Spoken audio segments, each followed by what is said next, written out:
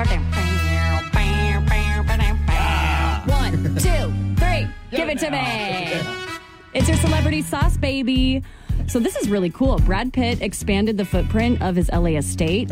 One of the properties he bought belonged to a widower in his early 90s. Okay. The cool part is that Brad allowed this guy to remain there rent-free until he died at the age of 105. Oh, way to go, Brad. Right? That makes me love him even more. Nice.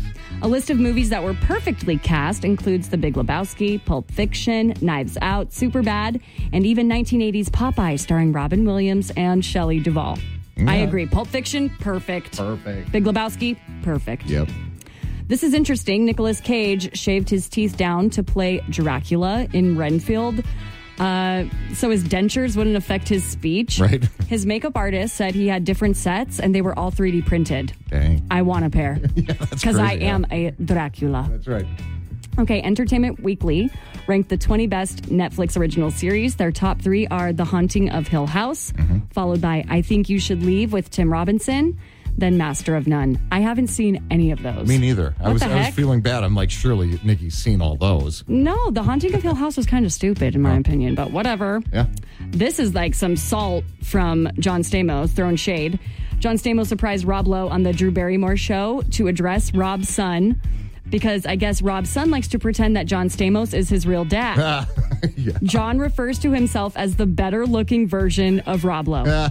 They're both hot. Whatever. That's funny. Jeopardy champ Brian Hennigar is getting trolled because his hair and mustache made him kind of look like Hitler. Oh, my God. So now he's growing out the stash into a goatee. Okay. And he's donating some of his winnings to the Anti-Defamation League. Oh, good for him, yeah. Very good. Interesting. Mick Mars is suing Motley Crue, claiming they kicked him out of the band and ripped him off. He also claims the other guys are using a lot of pre-recorded tracks on stage rather than playing live. Ouch. I wouldn't doubt that. Really? Do they have that reputation? No, but Man. I wouldn't doubt it. There's some bad blood there. Backing tracks, sure. Drake released a song called Search and Rescue today, and the cover art has a woman who looks like Kim K. Fans think he's purposely trolling Kanye. He would. He would. He would. For sure. And very last one is 2 women were fired from Kanye West's Donda Academy.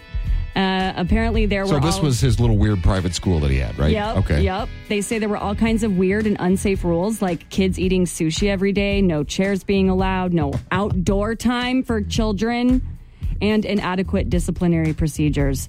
Sounds about right from Kanye. He's an idiot. Why would you ever send your kids to his school? Yeah, right. And pay, Come on now. And pay big money to send your Donda Academy. It's fine. It's fine. That's your sauce. Yeah.